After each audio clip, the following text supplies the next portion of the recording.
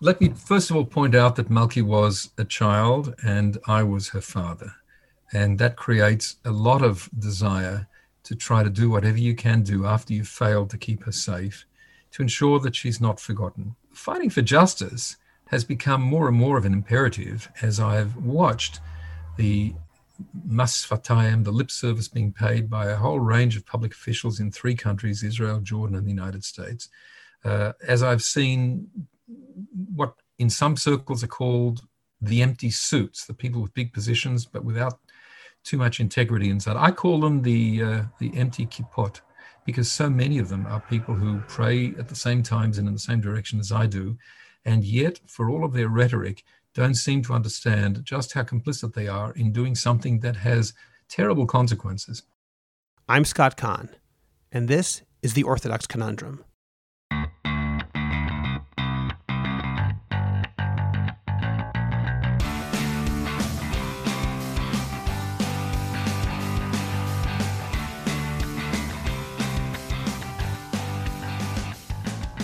This is the Orthodox Conundrum on JewishCoffeehouse.com.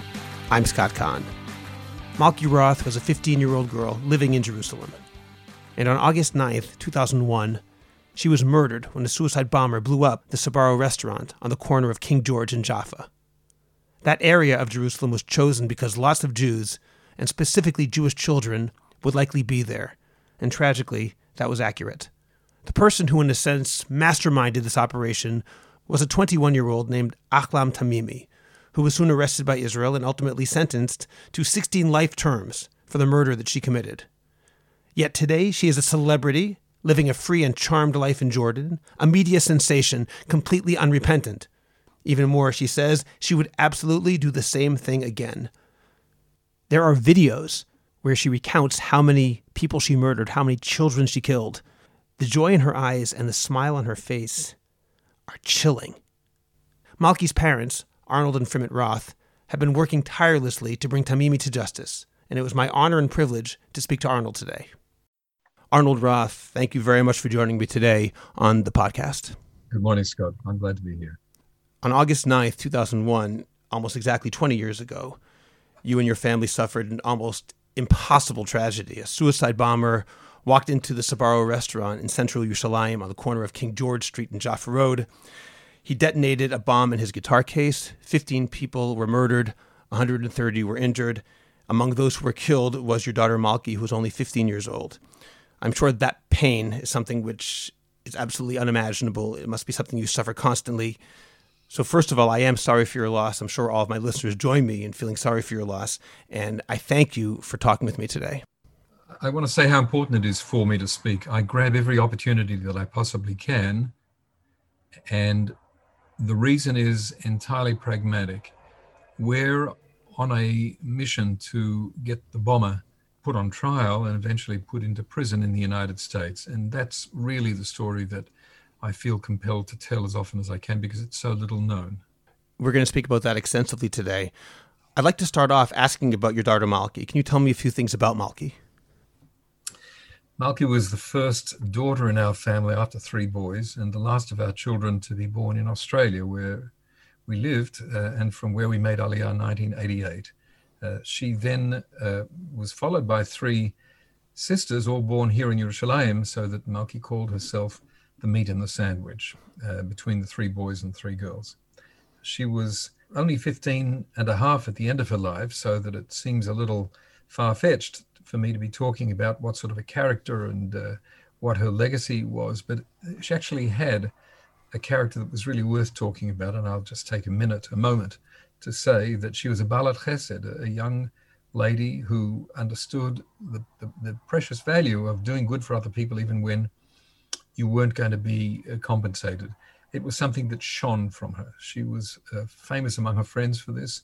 And at home, she was, as my wife says, my angel. My wife called her my angel. This largely stems from the fact that the youngest of our children was born absolutely perfect and beautiful like our other children, but at the age of one, suffered a catastrophic series of issues in hospital, things that leave us pretty angry until today. But the result was that she's blind and completely incapable of communicating and of looking after herself, and is in need of support 24/7.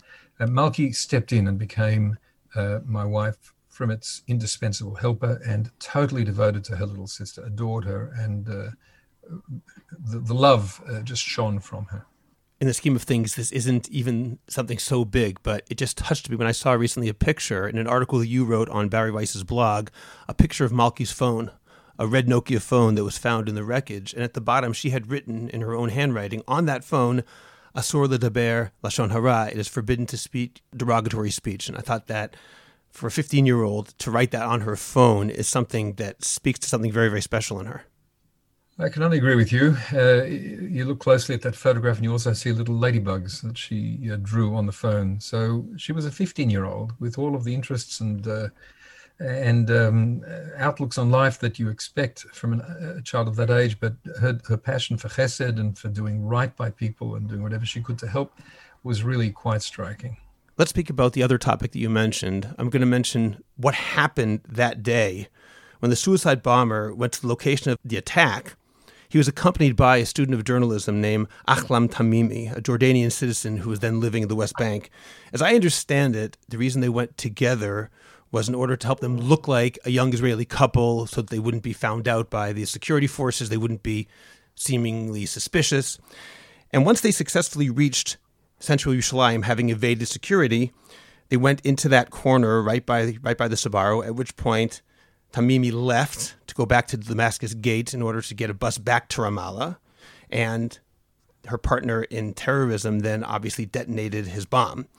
And Tamimi went back to Ramallah because she also worked as a newsreader on Palestinian television, which brings up one of the most ironic things imaginable. I'm going to quote you, something that you wrote in that article you wrote in Barry Weiss's site, a video clip of her, Tamimi, presenting that night's news bulletin on Al Istiklal TV may be the only instance in the annals of television where an atrocity was reported by the perpetrator.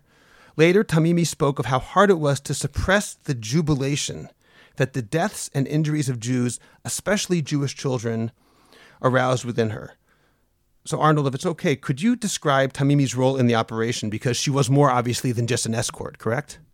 I'm glad you said that. And sometimes she's erroneously described as the driver, but she didn't drive, they weren't driven, and that wasn't her role. She, as she describes it today, years later, was the mastermind of the operation. She calls it my operation, and it's a justified term. She selected the site on behalf of Hamas. It was her second murderous terrorist act in the space of a week. She had been in Jerusalem a week earlier with a booby-trapped beer can, which she placed inside the supermarket underneath what used to be Hamashbir Tzarchan on King George, just 200 meters away from the Sbarro corner. That beer can, in a certain way, failed. It exploded but didn't kill anybody. She says that it killed many people and brought the whole building down. She has said that for the record in the Arabic media. It's pure invention.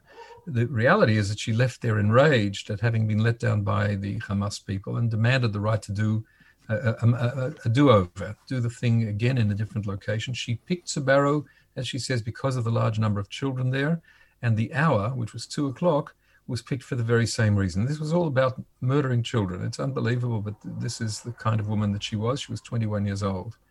So she wasn't the driver and she wasn't the accompaniment and she wasn't the partner. It was her mission. It was the young man, the human bomb, who didn't go there in order to commit suicide, but to commit murder. Suicide was a matter of indifference to him. He was already promised by the people who had been pumping his head full of Islamist zealotry, the idea that he was going straight to wherever they go and enjoying the pleasures of wherever that is, had no interest in any aspect of what he was doing except for the dead Jews that he was going to they're going to be left behind, the murders he was going to carry out. She, as you say, had fled the scene and was already in a taxi heading back to Ramallah when the word came through on the radio of, first of all, the fact of the explosion and then the death toll. And she was at first subdued, as she says herself, and then jubilant. By the time they got to Ramallah, everybody around her was jubilant, including the Palestinian police, who handed out candies as they entered the city.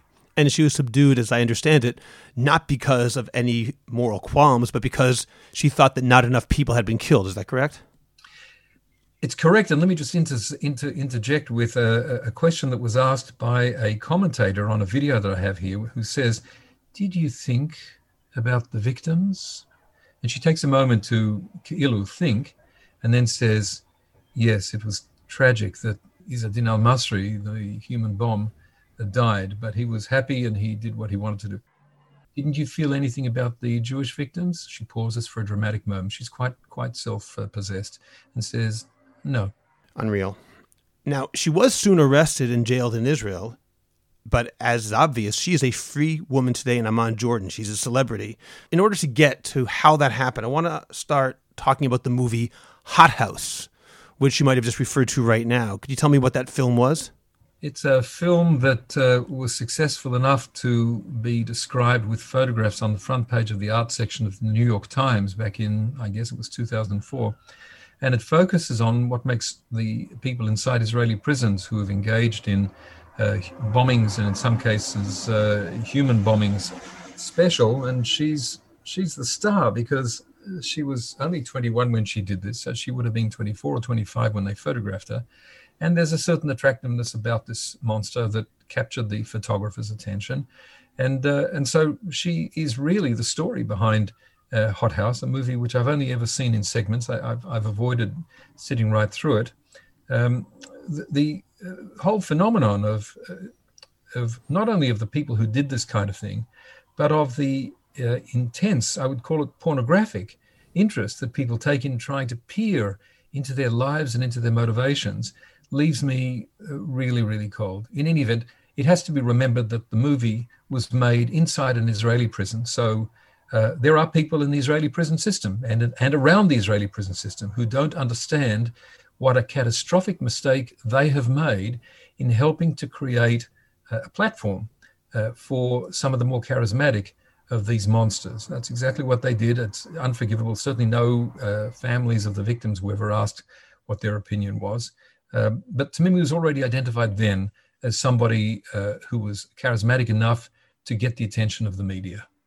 And in fact, I watched a clip of it where the interviewer asks her, do you know how many children were killed? And she says 3. And he says, no, it's 8. And you see the joy, the smile on her face. Now, presumably, that was all acting on her part. I'm glad you said that. You're absolutely right. It's total fakery. Of course she knew how many she murdered. She sat through a murder trial where she confessed all the charges. She knows why she was sentenced to 16 terms of life imprisonment. It was because there were 15 people who were murdered outright and a 16th person who's been brain damaged and unconscious from that day until today. So no, it was all a performance. She's quite a performer. 16 life terms. And yet things changed with the Gilad Shalit deal. So what happened there? This is something that I find very difficult to talk about. Not that I'm afraid to talk about it, but I'm afraid that it's just not well understood. The Gilad Shalit transaction was a catastrophe for the Jewish people. Many Jews, many Israelis have been murdered in the aftermath by the people who walked free then. Hamas is today totally controlled by people who walked free in the Shalit deal. This was a catastrophic mistake done by the person who wrote the textbook on what you do when the terrorists come making demands. The author of that book, Bibi Netanyahu, made a lot of money out of the book in the late 1990s by saying you don't give in to them ever. And at the very first test in his own personal career, he did not only the opposite, but something so catastrophic that it is beyond my comprehension.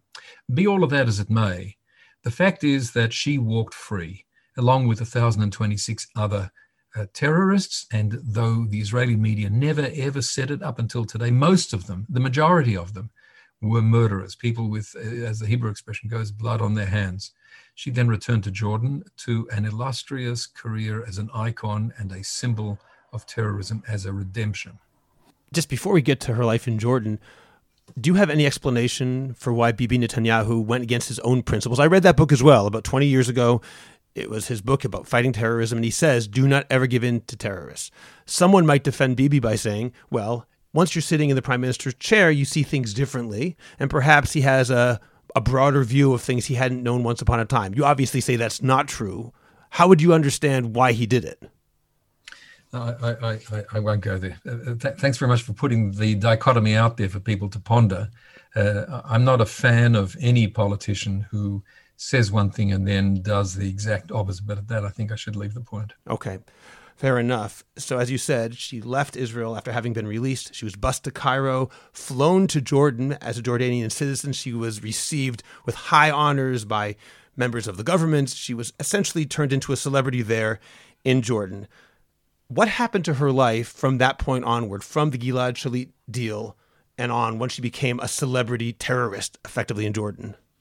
So without going to all of the details, I can only, because it will take us too long, I can summarize it by saying that it's been a spectacular career, onwards, upwards, and ever more influential. We should be afraid of all of the words that I just used. She stands for nothing other than the redemptive value of murdering Jews. She urges other people to do it. She has never shown neither remorse nor regret nor any sense of moral stain. In Jordanian terms, within the Arab world, she's never even referred to as a prisoner, like all of the terrorists who get set free, or even those who are still in prison. They're referred to as detainees. When you stop somebody in the street and prevent them from going into a department store because you're afraid that some harm will come, they're being detained. When a person is put on trial, and in her case, confesses to all of the offenses, the murders, with a big smile on her face, that person is not a detainee. That's a security prisoner who's been sentenced to multiple terms of life imprisonment and should never be free. So that message has never been conveyed to the Jordanian people or to the Arab world in general. She is a hero who overcame the Zionist oppression. She was detained until even the Zionists couldn't keep her where they had put her, and they released her because they knew it was the right thing to do. And as she says herself, God wanted me to do what I did, and I'm urging you to do the same. These horrible, horrible, horrible ideas. Absolutely horrific. You alluded to something right now, something which she says, and it's obviously false, that the Zionists had no choice but to release her. But there's something about what she said there, which I'm not going to say it contains a kernel of truth, but there's something strange, I'll say, about the way that the Israeli government has reacted and acted ever since her release. I'm going to give one example. She got married to a certain other prisoner who had also been released in the Gilad Shalit swap. He was also a terrorist murderer, and there was a logistical problem. She was in Jordan and not allowed to enter the West Bank. He was in the West Bank and not allowed to leave the state of Israel or the West Bank into Jordan. And so it seemed that their attempt to get married would be thwarted. But in the end, he was allowed to leave the West Bank and enter Jordan. And it turned out, as I understand it, having read David Horowitz's article about that in the Times of Israel, that the people trying to get him not to leave the West Bank wasn't even Israel. It was actually Jordan.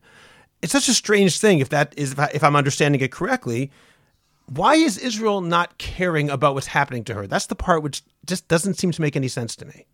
What can I say? It goes even several steps beyond. First of all, you've done a better job than any interviewer I've ever met in coming prepared and understanding some of the nuances here, which are terribly painful.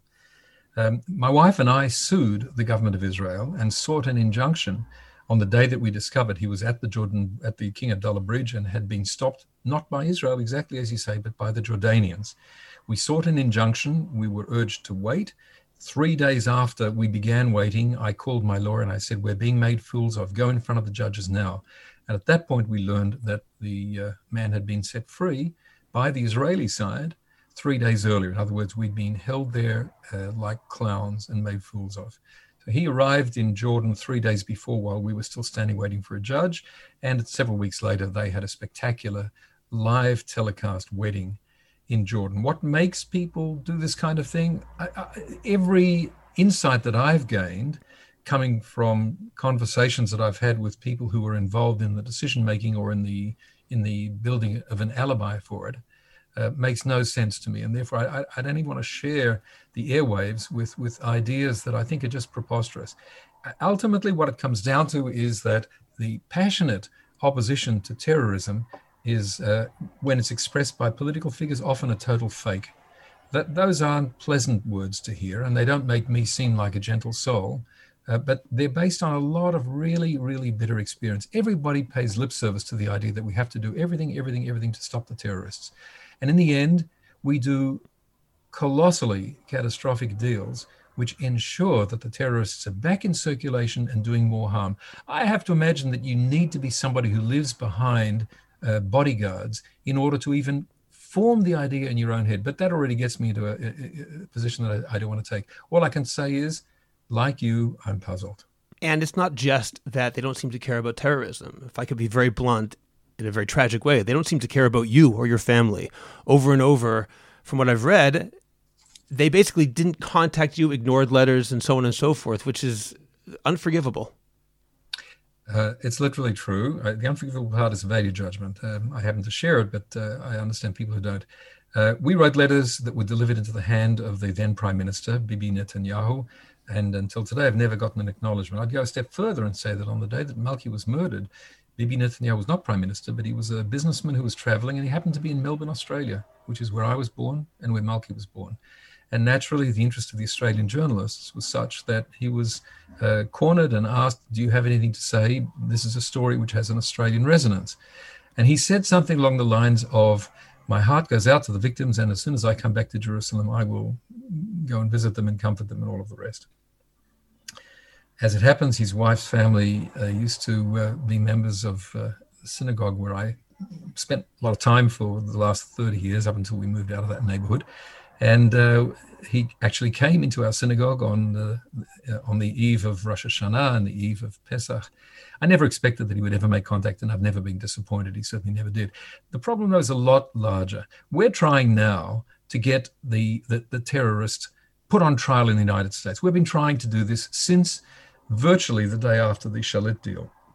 And as hard as it is for me to say this, a large part of what is preventing this from happening emanates from Israel. The details I'm really not going to share, and not because I can't, and not because the facts aren't searing, but because there's some strategic value in not talking too openly about this, so long as we're in the process. As you know, the King of Jordan is in Washington, is in the United States right now. We have a lot riding on the efforts that we're making, and we're only a few weeks away from the 20th anniversary. And on top of it, you mentioned the Barry Weiss article. We have just revealed something that we've only known for a relatively short period of time, that in making its argument against handing her over to the Americans, the Jordanian government invented facts. I'll use some diplomatic language, invented facts. And we want that to have some impact. We want the people who've been saying to us in that patronizing way all these years, well, Mr. Roth, we can't really get the Jordanians to do something that's against their law.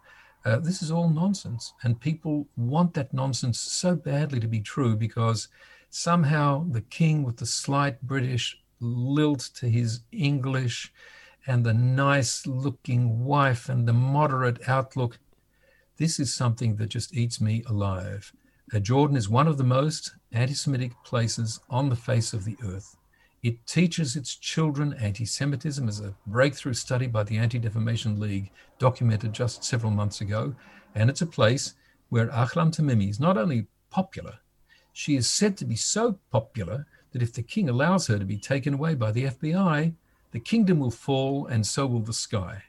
It's very hard to live with the nonsense that people have willingly bought into in order to reach a conclusion that really our good friends in Jordan need to be protected from people like the Roths.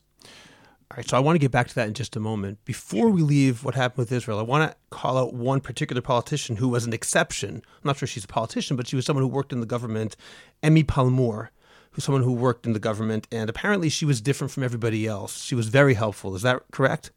Yeah, she was helpful in this way that, well, first of all, I think we were the only family who were constantly peppering the government with questions of, we wanted to be reassured that all of the talk in the media, and I'm talking about in the late 90s, that Israel is going to do a deal with the terrorists and other terrorists in our prisons will be released, was untrue.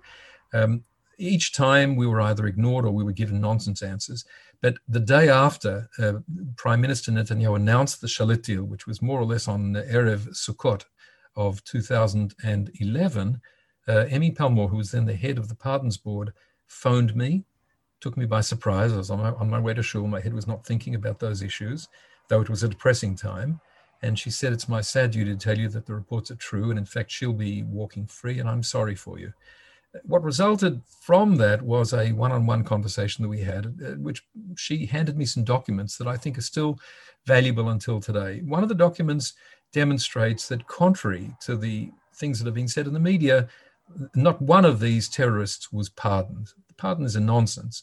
The images which were written up in the newspapers at the time of the President Shimon Peres, staying up all night to sign the pardon papers, it's invention. It's pure invention. Most of the documents were signed by the military. But the point about the intervention of Emi Palmore, who went on to become the Director General of the Ministry of Justice, was that behind the scenes, it's clear that the government of Israel had a real desire to constrain the activities of the terrorists by making the commutation of sentence, which is the true nature of what happened. Their sentences were shortened to end immediately, was conditional. And that conditionality may become important in the future. Tamimi wasn't pardoned. She wasn't set free for the rest of her life. She was released on condition, and she breached that condition, as far as I'm concerned, the day that she walked free. Before she arrived in Cairo to meet with the head of Hamas, Khaled Mashal, she had already engaged in incitement to more terror, but Israel isn't after her, and that's the key point. Israel had washed its hands of her. So let's move on to the discussion about what's happening in the United States. As you mentioned, you're Australian. You said Malki was born in Australia. So what does the United States have to do with it per se? Because was she an American citizen? Yes, my wife and all of our children are American citizens. And when I became aware after the Shalit deal of the way in which there's a special law that applies to American victims of acts of terrorism outside of the territorial United States, I realized that there might be something we can do. I then found out that there was an extradition treaty with Jordan, between the United States and Jordan. So armed with those two pieces of information, I actually got on a plane and went to Washington and made a meeting together with a fabulous lawyer who's been part of our activities all these years, with the top leadership of the DOJ, including the FBI. Because you've raised this issue of, the Americanness of it, my opening words to that group, about 20 or 25 people in a hall in the Department of Justice, were, there's been a law on the books for years that says that in the circumstances that led to the murder of my daughter, American citizen killed outside of the United States by a terrorist, the United States had not only the right, but the obligation to go after the terrorist. And from my investigations, it's never happened even once. And I'm calling you on it. I want you to do it in the case of the murder of my child. And to their great credit, there was nothing but encouragement from the people in the room. I was told that they wouldn't be able to fill us in on any of the details as they were happening, and they would only let us know once the process was over. They'd built a case, they'd prosecuted it, they'd gotten the judge to sign off on an arrest order and all the rest. And I thought naively that would be something that would happen quickly, but it took 5 full years. And as we now know, a lot of that time, 2013 onwards, was spent just negotiating with the Jordanians, who were refusing to honor the extradition treaty that King Hussein had signed in 1995 with the Clinton administration. And which Jordan denied even existed, isn't that right? Well, it's what you've just said is literally true, but in a technical sense, what the High Court, the Court of Cassation, said is, yes, it was signed, which is of course true, but it contravened our Constitution. I'm not going to go into the details. I absolutely can, but that gets us off on a tangent. It contravenes our Constitution, and therefore it's a dead letter. Some months ago, my wife and I sued the United States under the Freedom of Information Act because we had become aware that that claim, that the ratification of that, I've used the word ratification, which I wasn't going to use, but I'll continue with that, that the treaty had never been ratified, turns out to be a nonsense. So now we have the documentation that proves that it is indeed a nonsense. What's going to happen next? Well, I don't know. We're trying to get the attention of Blinken and Biden and Abdullah, and it's all happening now. It's a time of great stress and activity for us. Before that, back in 2017, the FBI put Tamimi on its most wanted list, offering up to $5 million for information leading to her conviction or arrest. But it went nowhere.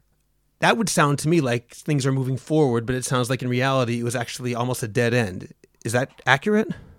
It is accurate, Scott, and but there's still a couple of words of commentary that I would put on that. First is to say that I believe that the Department of Justice and its law enforcement arms have done everything they can do, that there was no obstacle put in their path, and they've done everything they needed to do. But I believe that political pressures have prevented what needed to happen next, which was that the Jordanians would be pressured into doing something that they've done time and time again, every time they've been requested to extradite somebody under the treaty, and that is hand over Tamimi. The only question that they should have asked at that stage was, which flight would you like to be on this afternoon? But that isn't what happened. I believe that the DOJ have been honest and with all of the right intentions. And I believe that there are serious issues here in the State Department and I would say in the White House as well. And before you even think of saying, I don't mean that, I'm being a little sort of provocative. A lot of people, when I get to this part of the conversation, say, you should have pushed the Trumps. But it's not true. We were as ignored and demeaned by the Obamas and by the Trumps as I fear we may be by others as well. So yes, we're pushing hard. We have a lot of friends in Washington.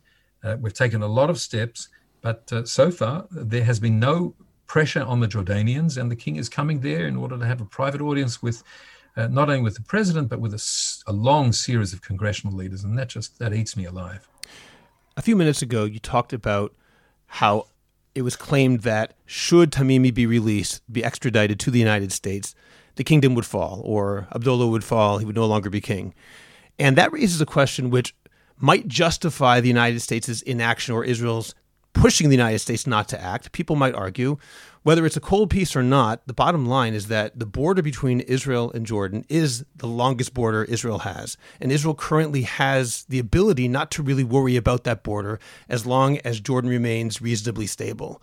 From that perspective, one might argue that despite the fact that it's a complete miscarriage of justice, nonetheless, extraditing Tamimi might be more trouble than it's worth, to put it in very, very crude terms. Obviously, you strongly disagree with that, and I want to hear why. I disagree with it both on the facts and on the principle. Let me start with the principle. Jordan has a treaty with the United States. Instead of saying, look, with all due respect, this isn't a good time for us to have to observe the treaty, they come up with a cock and bull story which says, no, there isn't a treaty. The treaty has no effect. That's not something that strategic allies do. And by strategic, I mean allies that get $1.8 billion each year from American taxpayers. And I cannot understand why this has to come from the father of a murdered child and not from political leaders getting up in the Congress and saying, this is outrageous. Where is American pride? Where is the rule of law?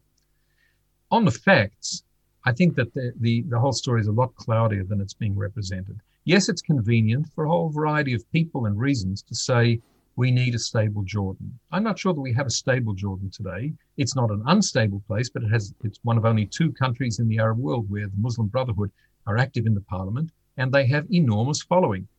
But a much more meaningful perspective, though, is, well, what does this tell us about terrorism? It's nice to have stable relations with a government that has an army whose soldiers are basically on our border but pointing at their own people. That's nice. I can understand. I've heard that many times from people in the military establishment. But what about terrorism? Terrorism doesn't follow the same kinds of rules. And we know that there is deep attachment to terrorism among Jordanians. And why are we playing with fire? At the end of the day, there is a right and a wrong way to deal with all of this. And the fact that no one on the Jordanian side or in the US government engages with the multinational global superpower called Frimet and Arnold Roth because of the strategic threat that we pose tells me everything I need to know. If the argument is as good as it's represented to be, then come and sit down and talk with us. Have your ambassador take our calls. It's never happened. On a technical legal level, I realize you are a lawyer. Some people have raised the issue of double jeopardy. As you mentioned, Tamimi wasn't pardoned, but she was convicted and released from prison. So some people have said that double jeopardy in American law, in American constitutional law, would prevent her from being tried again for something which she was already convicted of. How do you answer that? It's one of those questions, or sheken or shalom. If that's what the law says, then there's a big problem. But the largest law firm in the United States, the Department of Justice, has looked at this inside out and had no difficulty reaching the conclusion, as indeed has every other extradition law expert and public international law expert that I've consulted. None of them have had any difficulties. It simply doesn't work that way. A, it doesn't work when there are two different sovereign powers involved in trying to get at the prisoner. And B, the charges are different. Yes, they arise from the same set of facts. That happens all the time. So I have to also say The only people I've seen raise this so far are ambassadors of Jordan in private conversations and never in public, and a certain well-known Jordanian professor of journalism, who I consider to be a total fraud, who raises it all the time and ignores all the pushback that he's gotten from lawyers. I'm not an expert in extradition law, but I've surrounded myself with people who know the law inside out. People should be ready to push back against this. This is a total red herring. It's thrown out there in order to get people off the trail. I wonder, Arnold, if this feels like a Sisyphean task. 20 years and you're still working at it. What keeps you going? Meaning, I'll put it like this. It's 20 years since the tragic events, and you still are working along with Frimit to really trying to push this, which is so amazingly admirable, but the frustration must be mounting. What keeps you going after all this time? Let me first of all point out that Malki was a child and I was her father. And that creates a lot of desire to try to do whatever you can do after you've failed to keep her safe, to ensure that she's not forgotten. I would take the opportunity now to mention that we've also worked very hard to create a foundation in her name, the Malki Foundation, which does good exactly along the lines that Malki herself did in her own lifetime. It really is a monument to her legacy. She had a legacy, a 15-year-old with a legacy. Fighting for justice has become more and more of an imperative as I've watched the mas fatayim, the lip service being paid by a whole range of public officials in 3 countries, Israel, Jordan, and the United States.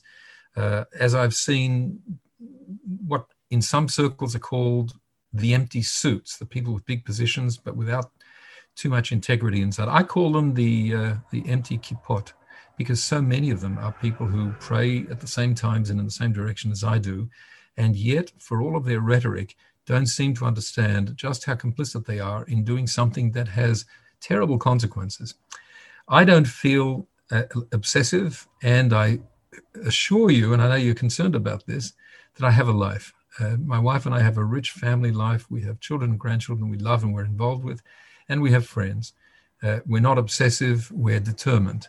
And in a certain way, I can't think of any situation in life beyond the relationship of parents in the wake of a murdered child, where the fight to see justice done, when you have an array of governments and diplomats and even kings telling you, no, no, no, this doesn't happen, there is no sense in this, it just makes you more determined to say, oh, yes, yes, yes, something awful has happened here and you're making it worse. Before we go, I want to ask you about the Malki Foundation. What is it and how do people reach it? First of all, it has a website, www.kerenmalki, KERENMALKI.org. And what it does is really reflect what Malki did and what we as a family have done. It stands with families, and we're one of them, that are raising a child with severe disabilities in the home and want to be able to make all of the decisions and give the love that only a family can give. Israel, for all its wonderfulness, and I'm living here because I'm a passionate Zionist, and so is my wife and so are our children, has an awful approach to institutionalization. The last Western country to still pump large amounts of money into the institutionalization of children with special needs instead of doing the things that ought to be done. I translate that in my own terms down to we want to empower those families where the system disempowers. It treats them like children. It's a noble cause. We do really good work. We provide special equipment so that people can keep their child at home. We fund 80% of the cost of non-medical therapies after the kupot, the medical system, have said no when they have to say yes under law, but they say no. We've funded close to 65,000 such therapy sessions in the last 20 years now. The organization, by the way, was registered on 9/11, the morning of 9/11, 30 days after Malki's murder. I'm proud of the work that's done in the Malki Foundation. I don't take a penny. My wife doesn't take a penny. I'm the honorary chair, and it really is a labor of love, just as our pursuit of justice is. So anybody who wants to give it their support will be very, very welcome. It's entirely sustained by public support. And that's just part of Malki's very real legacy. And I have to tell you, talking to you now, Arnold, you remind me a little bit of Avraham. We call him Avraham HaIvri, because he stood on one side of the river and the entire world was on the other side. But he was right, and ultimately his vision prevailed. And my prayer for you is that your vision prevails as well, and that all of us will be able to see justice, and hopefully that will bring you a measure of nechama. And I thank you so much for giving me this moving interview today and coming on the podcast. Thank you for the opportunity. Appreciate it very much. Thank you for joining me today for this moving, painful, but very important interview. Subscribe to The Orthodox Conundrum on Apple Podcasts, Google Podcasts, Spotify, Stitcher, or anywhere else you get your podcasts. Please visit jewishcoffeehouse.com for other episodes of The Orthodox Conundrum, as well as many other great podcasts, including Intimate Judaism, The Maimonides Minute, Chochmat Nashim, The Francisca Show, and Let My People Eat. I'd appreciate it if you go to Apple Podcasts and rate and review The Orthodox Conundrum. It takes literally 2 minutes. It's just giving a certain number of stars and writing 1 or 2 sentences. Please like the Orthodox Conundrum podcast on Facebook and join our growing Facebook group, the Orthodox Conundrum Discussion Group, where you can feel free to discuss issues in Orthodoxy in an honest and friendly environment. I hope you'll become a Jewish Coffee House patron on Patreon. Just click on the link in the description of this podcast, and you can get bonus episodes, Jewish Coffee House merch, and more. You'll get special episodes on all sorts of topics that are only available to subscribers, including a video of this interview. And you'll be helping Jewish Coffee House spread our message of a welcoming, intellectually engaged, and honest orthodoxy. And coming on Monday, July 25th at 9 p.m. Israel time, that's 7 p.m. in the UK, 2 p.m. on the U.S. East Coast, and 11 a.m. on the West Coast, Patreon subscribers are invited to an Ask Me Anything. Write to Scott at jewishcoffeehouse.com, SCOTT at jewishcoffeehouse.com, and send me questions about anything you like. Jewish topics, politics, sports, pop culture, really anything you'd like to talk about. And if you tune in, you can ask me on the spot as well. Just join Patreon. It's only a couple of dollars a month, and you can stop anytime, so join today. Finally, do you have a message that needs to get out? Do you want to promote your business, your organization, or your cause? The best way is by producing a podcast, and Jewish Coffee House can make it happen. I have experience producing hundreds of podcasts, both for myself and for satisfied clients. Whether you want to learn everything you need in one day, or relax and record and let me do the heavy lifting, Jewish Coffee House Productions will work with you to make it happen and make it even better than you imagined. Let me help you today. Write to me at scott at jewishcoffeehouse.com or go to jewishcoffeehouse.com, click on Productions, and sign up for a free consultation. Make your voice heard, promote your cause, sell your product, and engage an audience now. I'm Scott Kahn. This has been The Orthodox Conundrum on jewishcoffeehouse.com.